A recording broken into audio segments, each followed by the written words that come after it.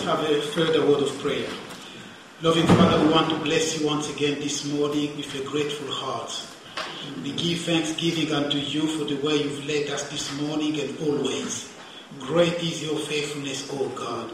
We sing praises unto your name because you are worthy. Lord, we thank you, Lord, for keeping us, Lord, safe in you. We bless your name, Lord, for you are the true, good, chief and great shepherd of the flock, the builder of your church and the keeper of it. Praise and glory be given to you, Lord. You send your word and your word heals us. Your word converts souls. Your word is simple, Lord, and give wisdom unto us. We pray that the holy and eternal spirit of the promise of God will guide us and lead us and, Lord, keep us from the spirit of error. We give our heart unto you and we pray that, Lord, you lead us safely through your green pastures. Praise and glory be given to you in Jesus' name. Amen. Amen.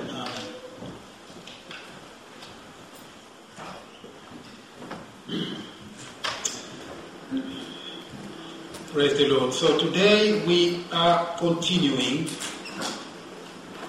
the mini-series we started last time, that is renewing perspective and perceptions. So we're going to continue. I promised to you that we look at some applications, about 8 of them, to see the implication, the impact of renewing our perspective and perceptions. So we've said in the past that this very, very brief letter has had an unprecedented impact in terms of social justice throughout ages, more than any other book in the Bible in the fight against slavery.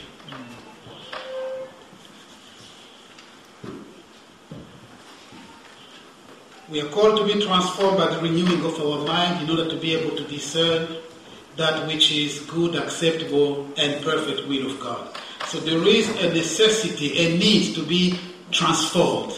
And the transformation has to be deep and complete from our heart and mind in order to be able to discern the ways of God, including discerning the body of Christ. Our main reading today will be 5 Lemon. That's the only way I can manage. 5 Lemon. Good. So we're going to read 5 Lemon. There's only one chapter. So we read from Philemon. Paul, a prisoner of Christ Jesus, and Timothy, our brother, to Philemon, our beloved friend and fellow laborer, to the beloved Apphia, Archippus, our fellow soldier, and to the church in your house, grace to you and peace from God our Father and the Lord Jesus Christ. Verse 4. I thank my God, making mention of you always in my prayers, hearing of your love and faith which you have toward the Lord Jesus and toward all the saints, that the sharing of your faith may become effective by the acknowledgement of every good thing which is in you in Christ Jesus. Verse 7. For we have great joy and consolation in your love, because the heart of the saint has been refreshed by you, brother. Therefore, though I might be very bold in Christ to commend you on his fitting, yet for love's sake I rather appeal to you, being such a one as Paul the aged, I and now also a prisoner of Jesus Christ. Verse 10. I appeal to you for my son Onesimus, whom I have begotten while my chains, who once was unprofitable to you, but now is profitable to you and to me. I am sending him back. You therefore receive him, that is my own heart, whom I wish to keep with me, that on your behalf he might minister to me in my chains for the gospel. Verse 14. But without your consent I wanted to do nothing, that your good deed might not be by compulsion, as it were, but voluntary. Verse 15. For perhaps he departed for a while for this purpose, that you might receive him forever, no longer as a slave, but more than a slave, a beloved brother, especially to me, but how much more to you, both in the flesh and in the Lord. Verse 17. If then you count me as a partner, receive him as you would me. But if he had wronged you or owes you anything, put that on my account. I, Paul, am writing with my own hand. I will repay.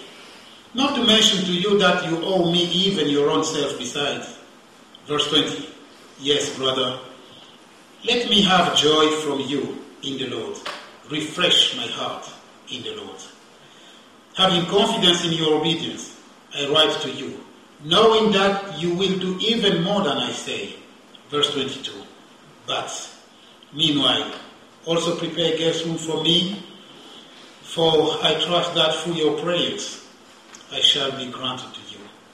Epaphras, my fellow prisoner in Christ Jesus, greets you, as do Mark, Aristarchus, Demas, Luke, my fellow laborers. The grace of our Lord Jesus Christ be with your spirit. Amen. About twice in this passage, you find the expression refresh. In verse 7, because the heart of the saint has been refreshed by you, brother. Somewhere else he says refresh. Refreshing someone's soul. Refreshment. Refreshing someone. Refreshing the soul of the brethren. The heart of the brethren. It is everyone's responsibility to make sure that we are refreshing one another. It's very, very important. You see, the reason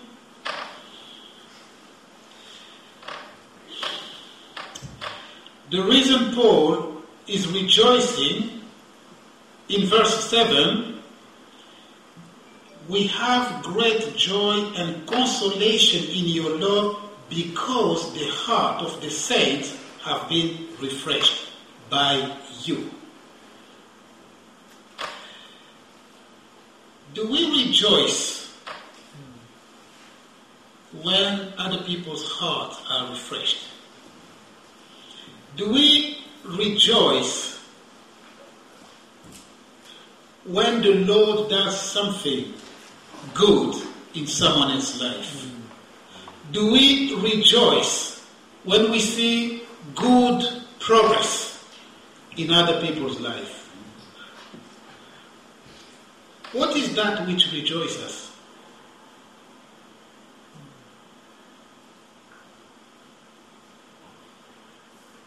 Paul rejoiced because of Philemon's commitment to God, but also because of his attitude of refreshing the heart of the brethren. It's a responsibility.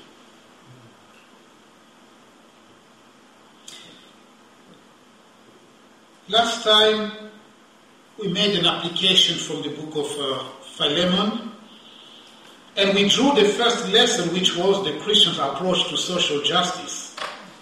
And we concluded that social justice from a Christian perspective, it's based and motivated by God's love. When we do charitable work, when we give to charities, we are motivated and led by the love for Christ. I told you the other day that, in fact, the whole world of charitable work was initiated by Christians as a response to what Jesus Christ said. You know, I was in prison and you come and see me, I was lacking and you come in, etc. So the believer thought that they could not just be indifferent and turn a blind eye to the suffering of people. In fact, the gospel goes with the help for the poor, praying for the sick, etc. Unfortunately, in these days, prayer has become a crime, and we are intimidated and even scared to pray in hospital. But there were ministries in hospital where people prayed in hospital. You know, in hotel, the Gideon's ministry, everywhere people have been saved just by finding that blue New Testament in 3 different languages. It was there in every drawer in hotel. Now it's become a battle even to see. I told you the other day that one person, Rich Dawkins, once said the Bible teaching is dangerous to children. The Bible has become dangerous to children. That's how bad things have become now. told you the other day, I quote for you, someone who said, young people are leaving the church because of the biblical morality on sexuality. Young people are not happy with that, they're leaving the church. What does the Bible say? How shall a young man cleanse their way? By taking heed of the word of God. So you have a direct contradiction between what we hear and what God says. Who are we going to choose? What are we going to teach our young people? Because they have that dichotomy, that confusion that is there. And that is an attempt to indoctrinate our children and young people and say, oh, you see, the church is preaching a very old morality, those are old issues, this is a modern time, etc. The church is outdated, etc. But the word of God is permanent. You know what? When Jesus Christ initiated and taught the Lord's Prayer, it's been a long time some people were getting very nervous with the Lord's Prayer and say, oh, that's a Catholic prayer. No, it's not a Catholic prayer. It is in the Bible. Now, because the Word of God is permanent and eternal, God foresaw already that one day in Great Britain they will be looking for a God who is gender neutral, and He gave the Lord's Prayer. So today, more than ever, the Lord's Prayer is relevant. Amen.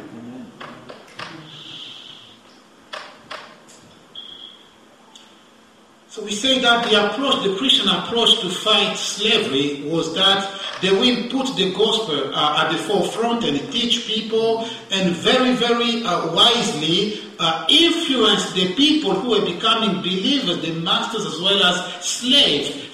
Through the understanding of the Bible, the biblical teaching, people will change, will renew their mind and begin to consider everyone else as a human being made by God of one blood. And that will begin to soften the heart of their slave masters until they begin to understand. And the slave, but there is in Colossians chapter 1, don't turn to it, a quote for you. Colossians chapter 4 verse 1, we quoted this last time. Masters, give your bond servant what is just and fair, knowing that you also have a master in heaven. You see, so that was the approach that was used. And because it was an institution, it was institutionalized slavery. So there's no way Christians could revolt or take people to the street, etc. They had to go softly by the gospel, persuasion, not forcing. Those are two things. Well, I remember sometimes, see here, Paul is really appealing to Philemon. It's not imposing, it's appealing. I beseech in some versions. When we organize the work of the Lord and we approach people to ask them to be involved in the work, we appeal to them, we try to persuade them. That's what we do. We don't force them. We explain them the benefit of being involved. So you see people coming to the ministry, but there's a work in the background. So much prayers. People are busy. People are serving God everywhere. Here, in families, in many places. Then we need people to serve God here as well. So we approach them very, very wisely and try to persuade them to say, look, there is this need in the church. Would you, and would you put in prayer? Sometimes it takes a long time. It's appealing, beseeching, not imposing to people. That's the biblical approach. And we praise the Lord for that. So, social justice. In the Bible, in 2 Corinthians 6 verse 14, we are commanded not to be unequally yoked with the unbelievers. Not to be unequally yoked. Oh, usually it's a very symmetrical work. To put a yoke on two animals is something absolutely symmetrical. But the Bible is saying, do not be unequally yoked. If it's unequally yoked, there is imbalance. It won't work properly. It won't fulfill the same plowing, the same work that is being done because it is unequally yoked. And we are warned that we should not be unequally yoked with the unbelievers. That is, if we do what they're asking us to do without discernment, then we're wasting our time. Remember, I'm talking about social justice here. The Bible says there's no fellowship between righteousness and lawlessness. There's no communion between light and darkness. There's no accord between Christ and Belial. There's no part between believer and unbeliever. And there's no agreement between the temple of God and idols. Okay. Let's talk about saving the world, environment first. Well, it's a good thing, I'm not against you. You love plants, you love flower, that's fine. You lend your money to support that, etc. But the big organizations who are doing that, the founders of them, there is ideological motives or motivation behind that. Most, if not of them, worship nature. So for them, the saving of nature is actually an act of worship. We hear about Mother Earth. I remember once in America there was a catastrophe. I think it was a wildfire in California, and people were running all over the place, and one school was touched. And I think the headmaster came, and he was interviewed, and he said, well, there's nothing we can do, Mother Earth have decided. You hear about Gaia, you hear about Mother Earth, all sorts of, it's ideological, it's worshipping the creation rather than the creator. Yet you find Christians completely ignorant of what is going on, landing all their life and effort and everything into that. We have to be fighting with discernment, these things. Social justice is good, but we also have a higher calling of saving people and maintaining God's holiness and upholding His name here. That's our first mission. Otherwise, God will save us and take us away from this world. The reason why He's keeping us here is because through you and I, He's exhorting people and saving people. That's why we are here. Without people who brought me to Christ, I wouldn't be saved. There must be someone who labored, who prayed for you to become a Christian. That's the reason we are here. So we should not be diverting our effort only for the sake of this world.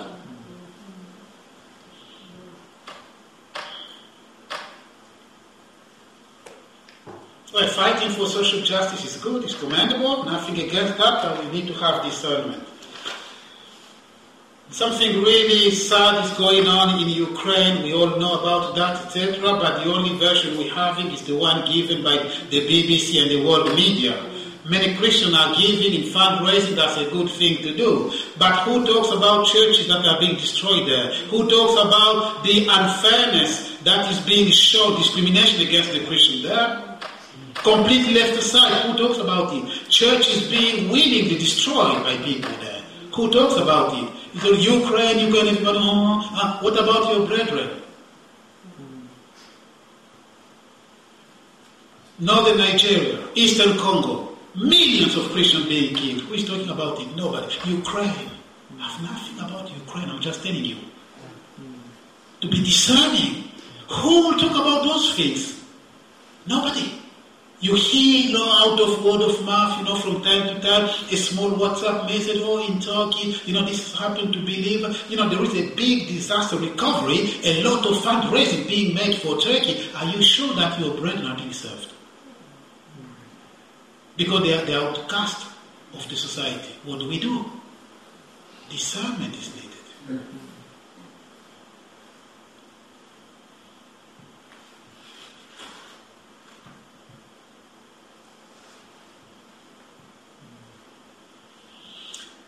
So, you see, something that started many centuries ago under the Roman Empire, because at that time even Israel was under the ruling of the Roman Empire, the church leaders and the beliefs in the church applied that approach of persuading through the gospel, etc., and eventually, I think in 18th century, yes, it must be 18th century, I think, when slavery was abolished here, 18 or 19, I think it's 18, because it was around the time of the John Wesley, the Wilberforce, etc. So those people again had a very clear strategy between them, some fighting from within the parliament, some from without, from outside, until by God's grace that evil was abolished.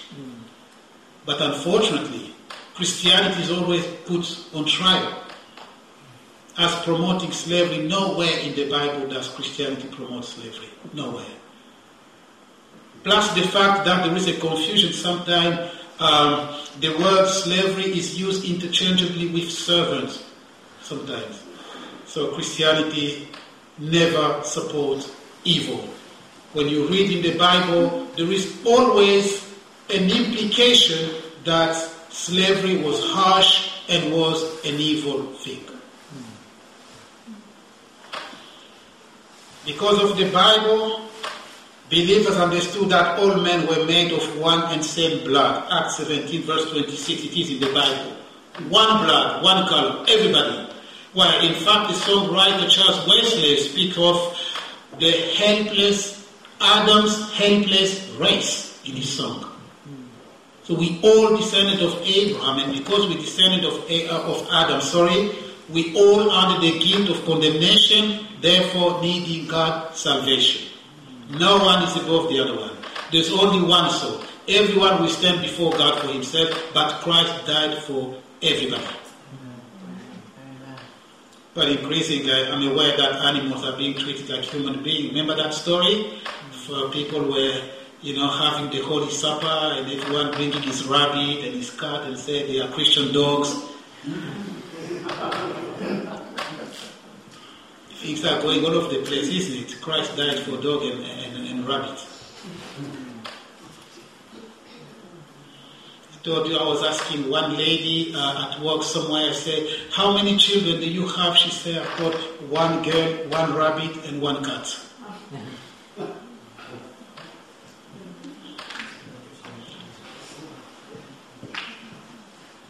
First Timothy 6:2, Philemon 1:16, believers understood that we were all redeemed by the same Savior and we were brethren.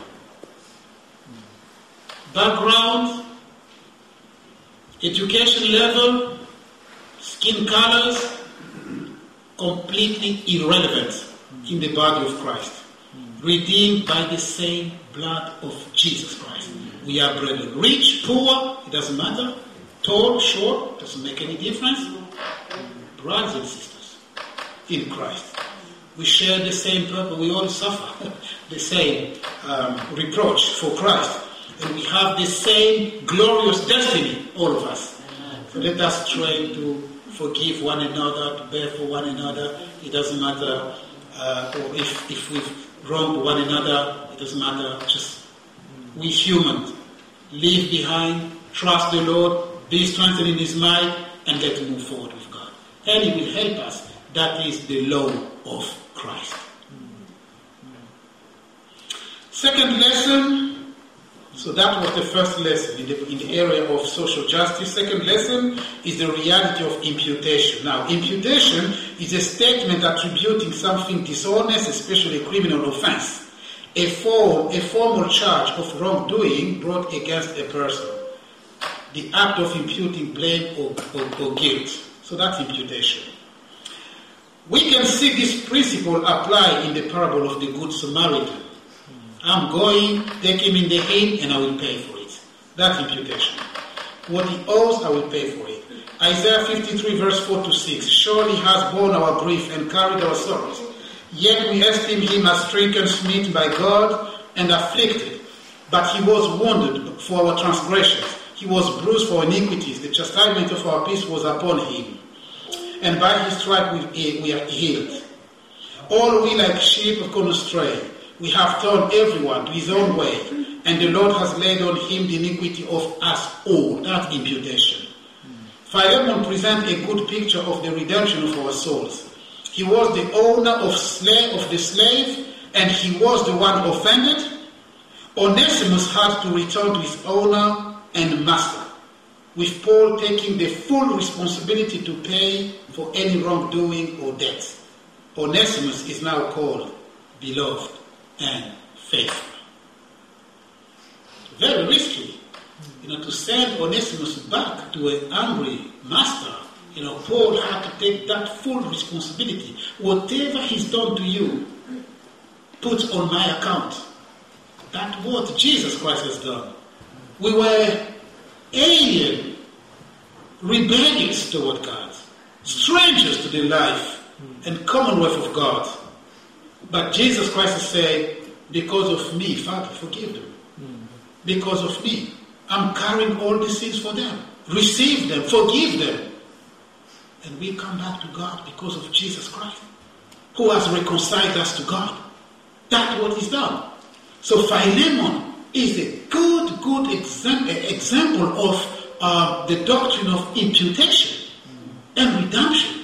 When someone else lays his life in order for us to be freed and to be saved and received by God. That's the second lesson from the book. Third lesson from the book. I touched this last time because I jumped to this. I wasn't sure that I was going to have enough time to conclude, but I jumped to this. I'm coming back very quickly. Skip through this. Third lesson. Perspective and perceptions. Let me pause and ask you a question. Do these things make sense to you? What I'm talking about here? Yes? Yes? Good. Because I'm not here to hear myself talking. I want to talk to the church. And the Word of God is sent for a purpose. So I'm not here in an academic exercise. Yes, I may from time to time quote academics here, but that's not the purpose of what I'm doing here. I want to preach the Word of God unto transformation and renewing, unto more Christ-likeness as we move forward. Otherwise, we have no hope. Only the Word of God, which is the sword of the Spirit. We speak of the Spirit, but how does the Spirit work? The sword of the Spirit, the Word of God. That's the only hope. Husband and wife, the hope is here. We'll be talking about humility today, God willing.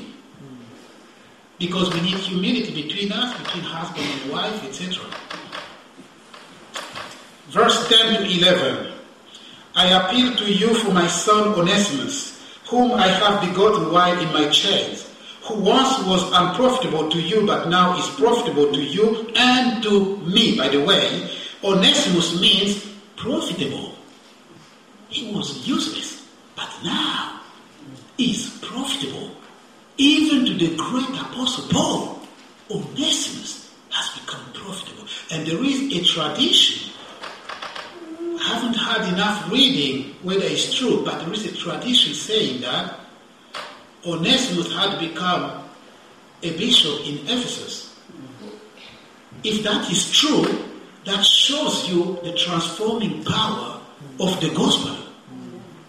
Not to mention Saul of Tarsus, who say, I have become a defender of the very faith I sought to destroy. What about Clive Staples Lewis, C.S. Lewis? One of the most rebellious people. Very bright man, rebellious to God, had become a first-class defender of the Christian faith. What about Nicky Cruz? Has become an evangelist and a witness of Jesus Christ. What about you and me? The transforming power of the gospel. People who were idol worshippers, people who were lost in darkness, the light of Christ has shone in their life. Free.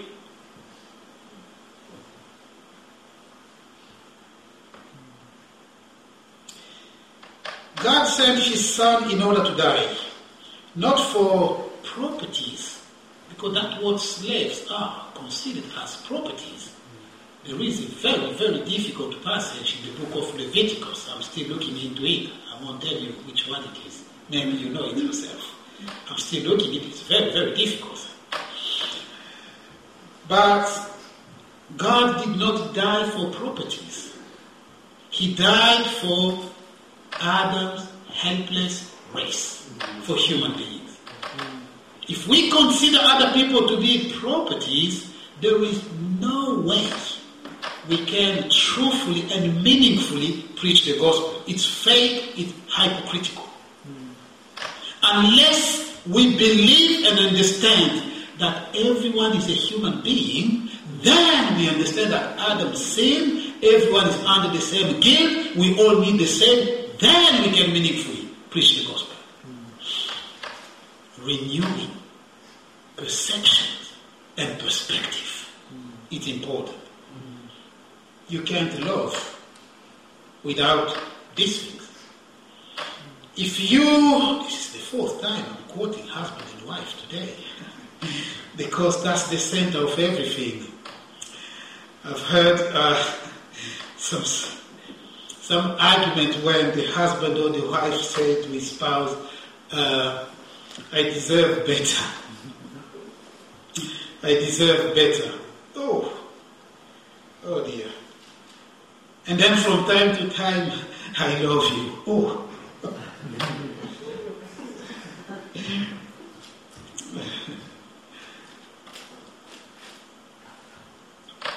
Love does not parade itself. Love is not puffed up.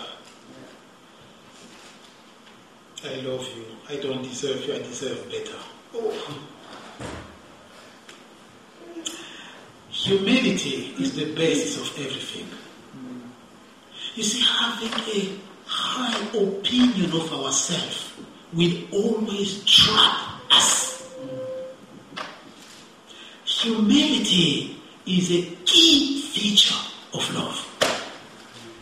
Christ said, I am, in French it says, je suis doux et humble de cœur. In English, I'm lowly of heart and gentle. That's Christ. Yes, Christ is love and gives love. But you see, he's lowly, he's humble.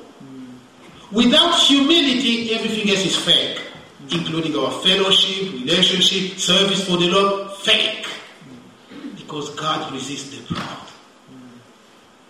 Husband and wife, God will help us. Very shortly, we'll be having family forums where we talk about our stuff, husband and wife, in the church.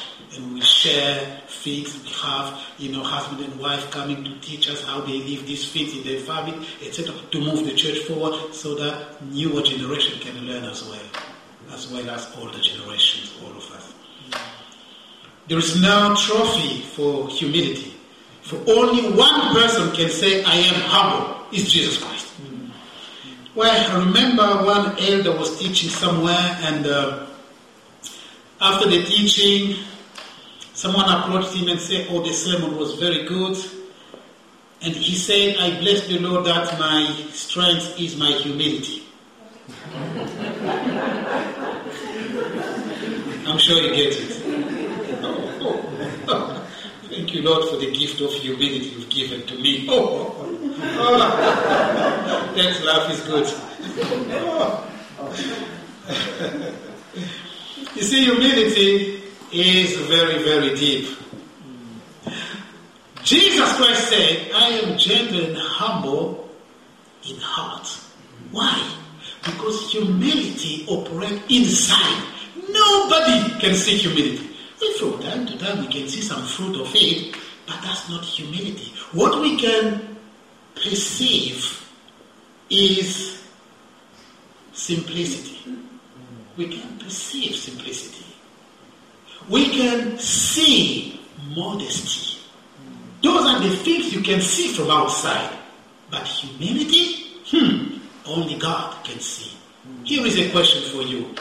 How many of us would say, without the Bible, just looking at David's life, how many of us would say David was humble? Just look at his life. No one. Someone even said, if David was a man after God's own heart, then I doubt that God. You see that? But God looked and he said, that is the kind of heart I am after. When Nathan came and talked about, the death of the wife of Uriah, David did not say, you're going to go to prison, I'm a king.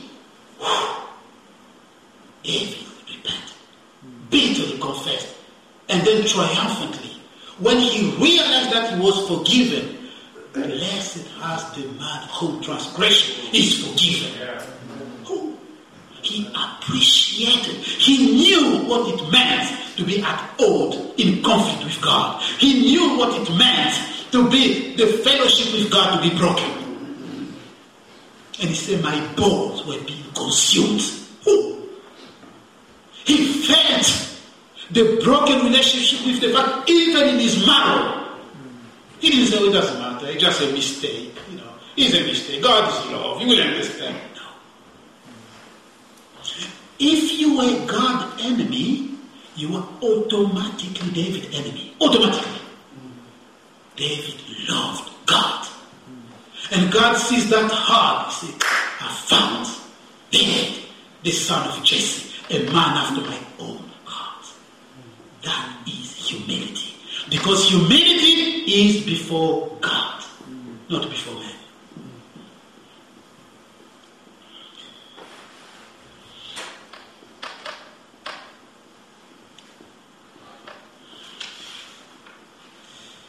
Renewed perspective and perception. You see, there is a man in the Bible called Peter. Peter, the apostle. Well, Peter had an issue in the church. He had a double standard for the Gentile, for the Jewish believers. One day, he learned the hardest way. In fact, in Acts 10, chapter 10 and chapter 11, that resulted in a renewed perception of God's grace toward humankind. In Acts 10, verse 34, Peter opened his mouth and said, in truth, I perceive that God shows no partiality. He learned the hard way. God said, kill all those unclean animals. Kill them. No, nothing. Unclean has ever entered my mouth. And the Lord opened his eyes. And he said, I perceive that God shows no partiality. I perceive renewing perception. Now, Peter will look at other people as people precious in the sight of God.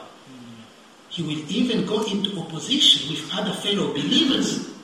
Because in the house of Cornelius, as Peter was talking, the Holy Spirit fell on people, and people were prophesying, were speaking in tongues, and Paul said, baptize them. And other people opposed that. And Peter said, no, we cannot refuse, withhold baptism to the people who have received the same Spirit. Renewed perception and perspective.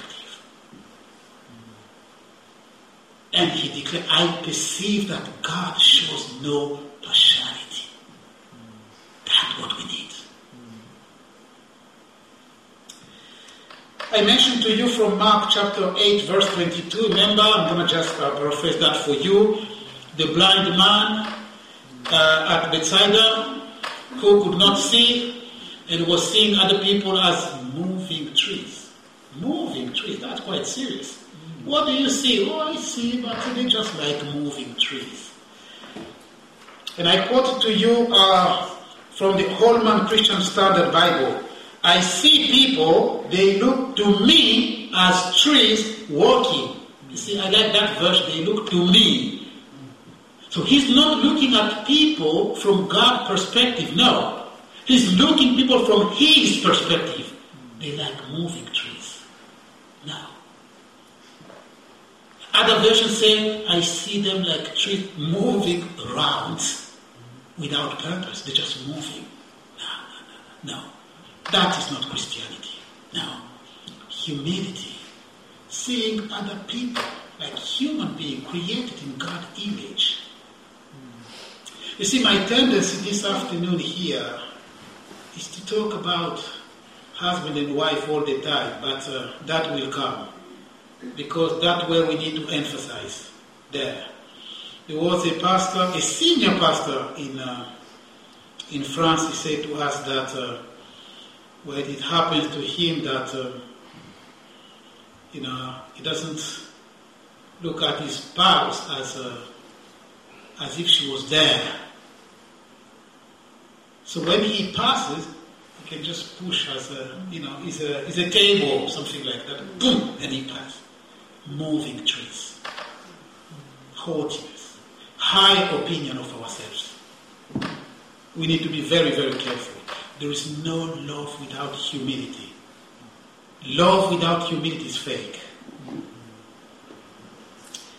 Oh, what do we say then?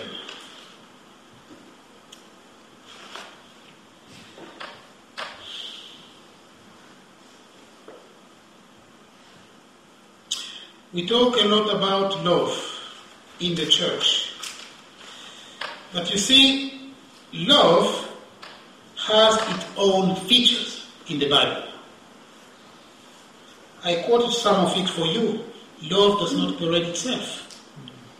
Love is not easily provoked. Love rejoices in truth. What unites us here should be the truth, the love for God truth. Not Hollywood perception or definition of love. The biblical understanding of love has its own features. If you love me, keep my commandments. Those who go to hell because they rejected the truth of God. You have to be very careful of which love we're talking about here. We're going to stop there today. One day the Lord will give enough time. We have eternity in front of us, but there won't be need for preaching there, only praising the Lord. That means there will be part 3. One man was a slave trader, but he himself was saved by Christ and realized that he was himself a slave who was redeemed by God. And one day he stood the way I'm standing here on Sunday. After preaching, the Lord inspired a song. He realized that he himself needed salvation. We're going to close the service singing together Amazing Grace from Job.